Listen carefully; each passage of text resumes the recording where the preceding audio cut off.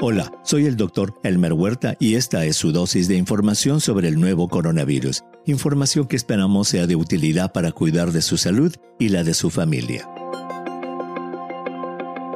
Sin duda que la noticia más importante de la semana ha sido el anuncio de la Casa Blanca de un plan para que los estadounidenses puedan recibir una dosis de refuerzo de las vacunas de ARN mensajero de Pfizer y Moderna. En primer lugar, debemos mencionar, como lo hemos hecho en anteriores episodios, que la distribución de las vacunas en el mundo es muy desigual, habiéndose encontrado que a pesar de que ya se han administrado las dosis suficientes para vacunar completamente al 31.6% de la población mundial, los países y regiones con los ingresos más altos vacunan con una rapidez 20 veces mayor que los países con ingresos más bajos. Eso hace entonces que muchas organizaciones, incluida la Organización Mundial de la Salud, cuestionen el valor ético de una decisión que propone administrar una tercera dosis de vacunas a millones de personas cuando hay países que apenas han vacunado a más del 2% de su población. Pero, dejando de lado por el momento tan importante controversia, hoy veremos cuán fuerte es la justificación científica para tomar tan importante decisión.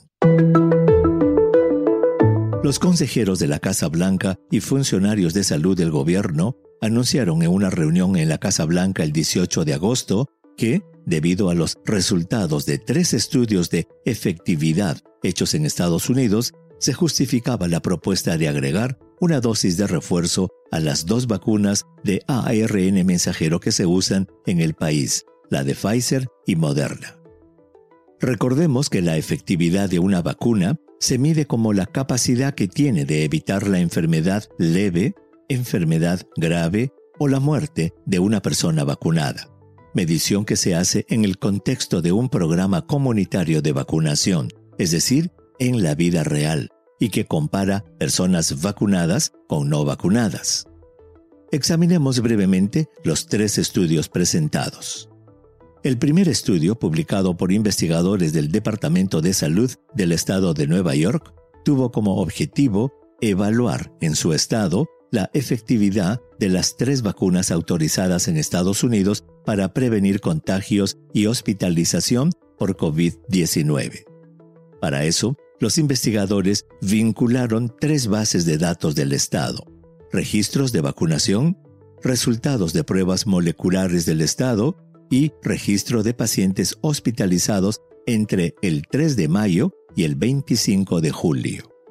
Con esos datos, les fue fácil conocer si una persona vacunada se infectaba y, una vez infectada, si se hospitalizaba o no, siendo importante recordar que el 3 de mayo la variante Delta aún no estaba en Nueva York, mientras que para el 25 de julio, Delta ya era la variante dominante.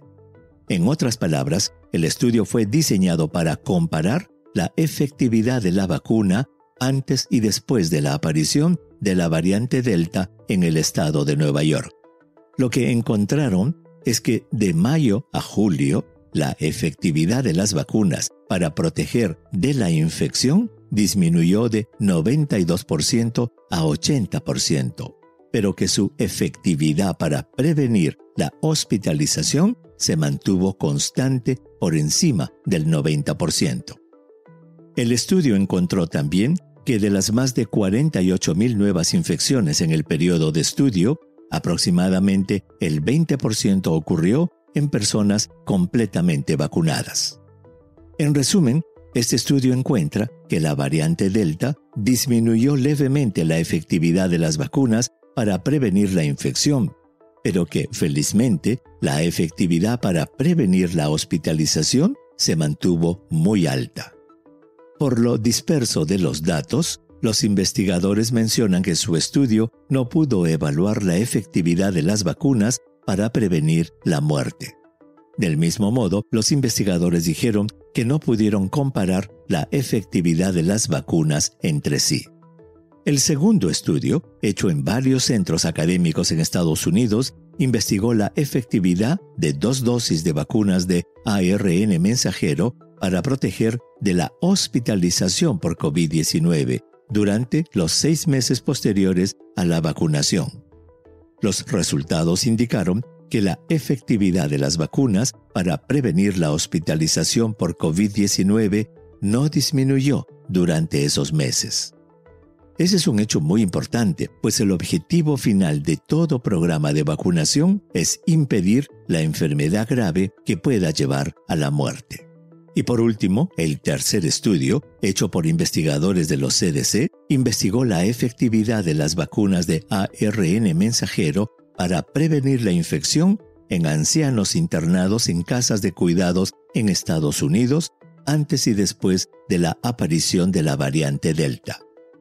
Este estudio se basó en el análisis de más de 136,000 reportes de casi 15,000 hogares de ancianos, de los cuales más de 3,800 corresponden a datos previos a Delta, unos 11,600 al periodo intermedio y más de 14,900 a la fase con predominio de la variante Delta.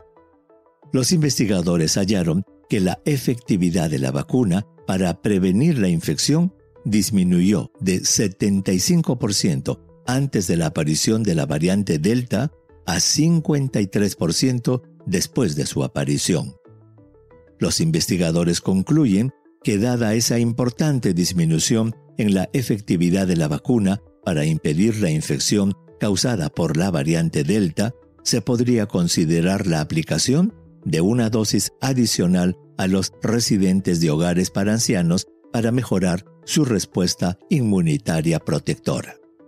El asunto es que, después de conocer los estudios que justifican la decisión, algunos expertos opinan que esas investigaciones no justifican que se recomiende una dosis de refuerzo a la población general, y que si ésta se autoriza, debería hacerse solo para las personas mayores y trabajadores de la salud, a la espera de más datos para recomendarla a la población general. Recordemos que la FDA ya había autorizado que las personas con su inmunidad comprometida reciban una dosis de refuerzo de las vacunas. Por su parte, las autoridades de salud a favor de la dosis de refuerzo dijeron que, si bien es cierto que las vacunas no han demostrado una pérdida de efectividad para prevenir la hospitalización y la muerte, ellos quieren adelantarse a esos hechos considerando que es mejor prevenir que lamentar y que las dosis de refuerzo mejorarán la inmunidad de la población para prevenir las infecciones que después puedan complicarse, tal como se observa en Israel, país que a pesar de tener a una alta proporción de habitantes vacunados, atraviesa por una sorpresiva ola de infecciones y hospitalizaciones.